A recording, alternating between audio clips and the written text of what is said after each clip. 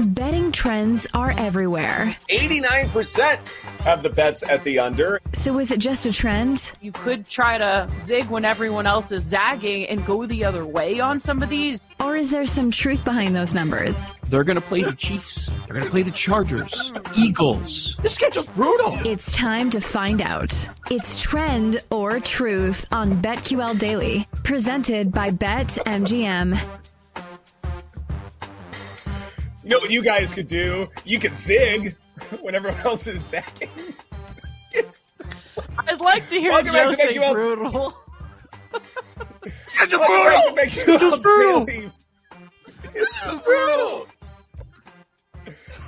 Go falsetto. Welcome back to BetQL Daily, presented by BetMGM. Ed Egros, Joe Ostrowski, the zigging Aaron Hawksworth here with you. We will get to Trend or Truth in just a bit, but first we have some BetMGM insights to share with you concerning how the public is betting on Super Wildcard Weekend. In terms of the most bet on games, the Rams, Lions, revenge factor, that's number one. But number two is interesting, the Browns and the Texans. This matters because the Browns happen to be the most bet on team at -2.5, and they are the most bet on in terms of handle at -2.5, and most bets that are going over the 44.5 is in the Browns-Texans game. So what does that mean in terms of the public loving the Browns so gosh darn much, Joe? Is it Flacco love? I don't know. Is it just the better team? I think there's a lot of stuff that's piling up that this is how we're getting here. The team that doesn't have much experience. And the number, where they put the number. Is it one of the most public bets if it's 3? You know, like they made it shy of a field goal. And I wonder if it would be as popular as it has been if it was initially put at 3 instead of inside of a field goal, where it was, you know, two for a night, and then it's been 2.5 since, and now it's 3 at a lot of spots. Mm-hmm. Yeah, I'm thinking that it's the Browns defense, the quarterback with more experience. I'm just gonna say it's got to be those two things is what has. Don't laugh. Are you gonna make a joke? I see it in your eyes, Joe.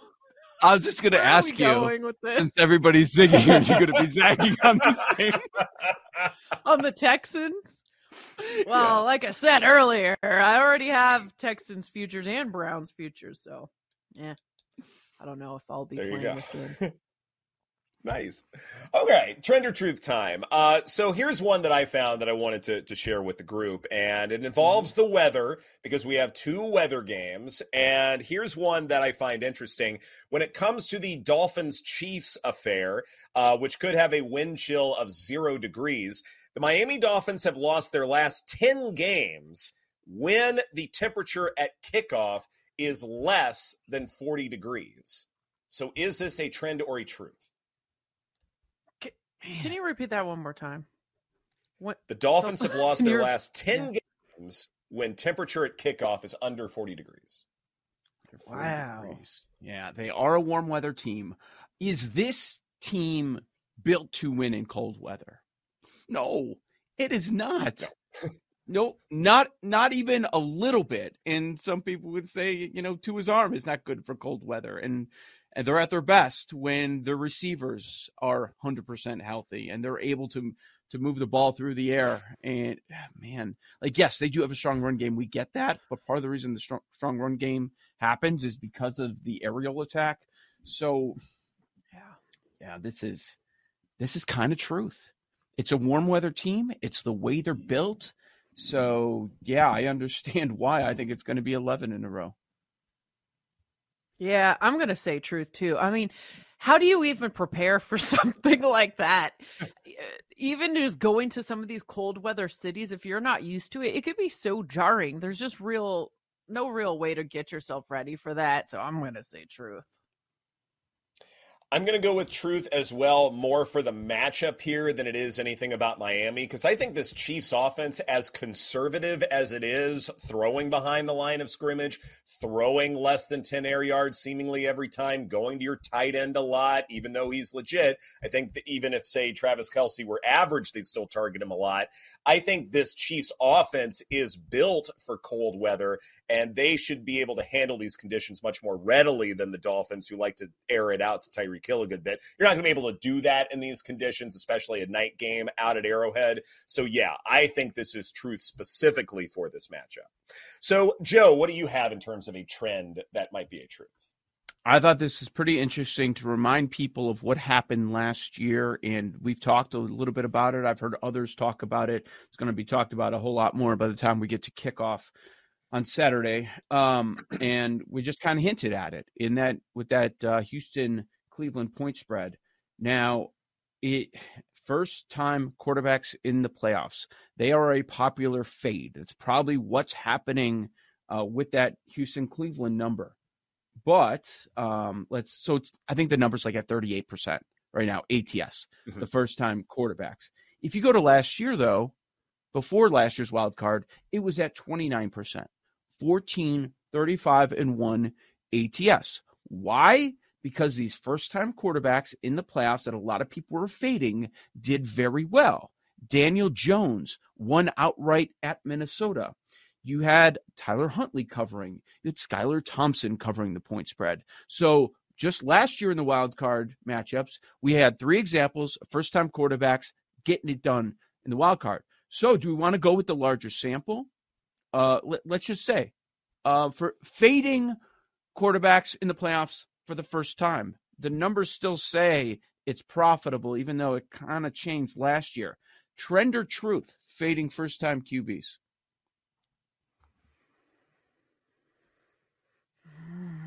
I might say truth here. I just think Truth. that once you get to this level, it's tough. There are going to be some rare, exceptional quarterbacks, and maybe CJ Stroud is one of them, but I would say overall, this is truth.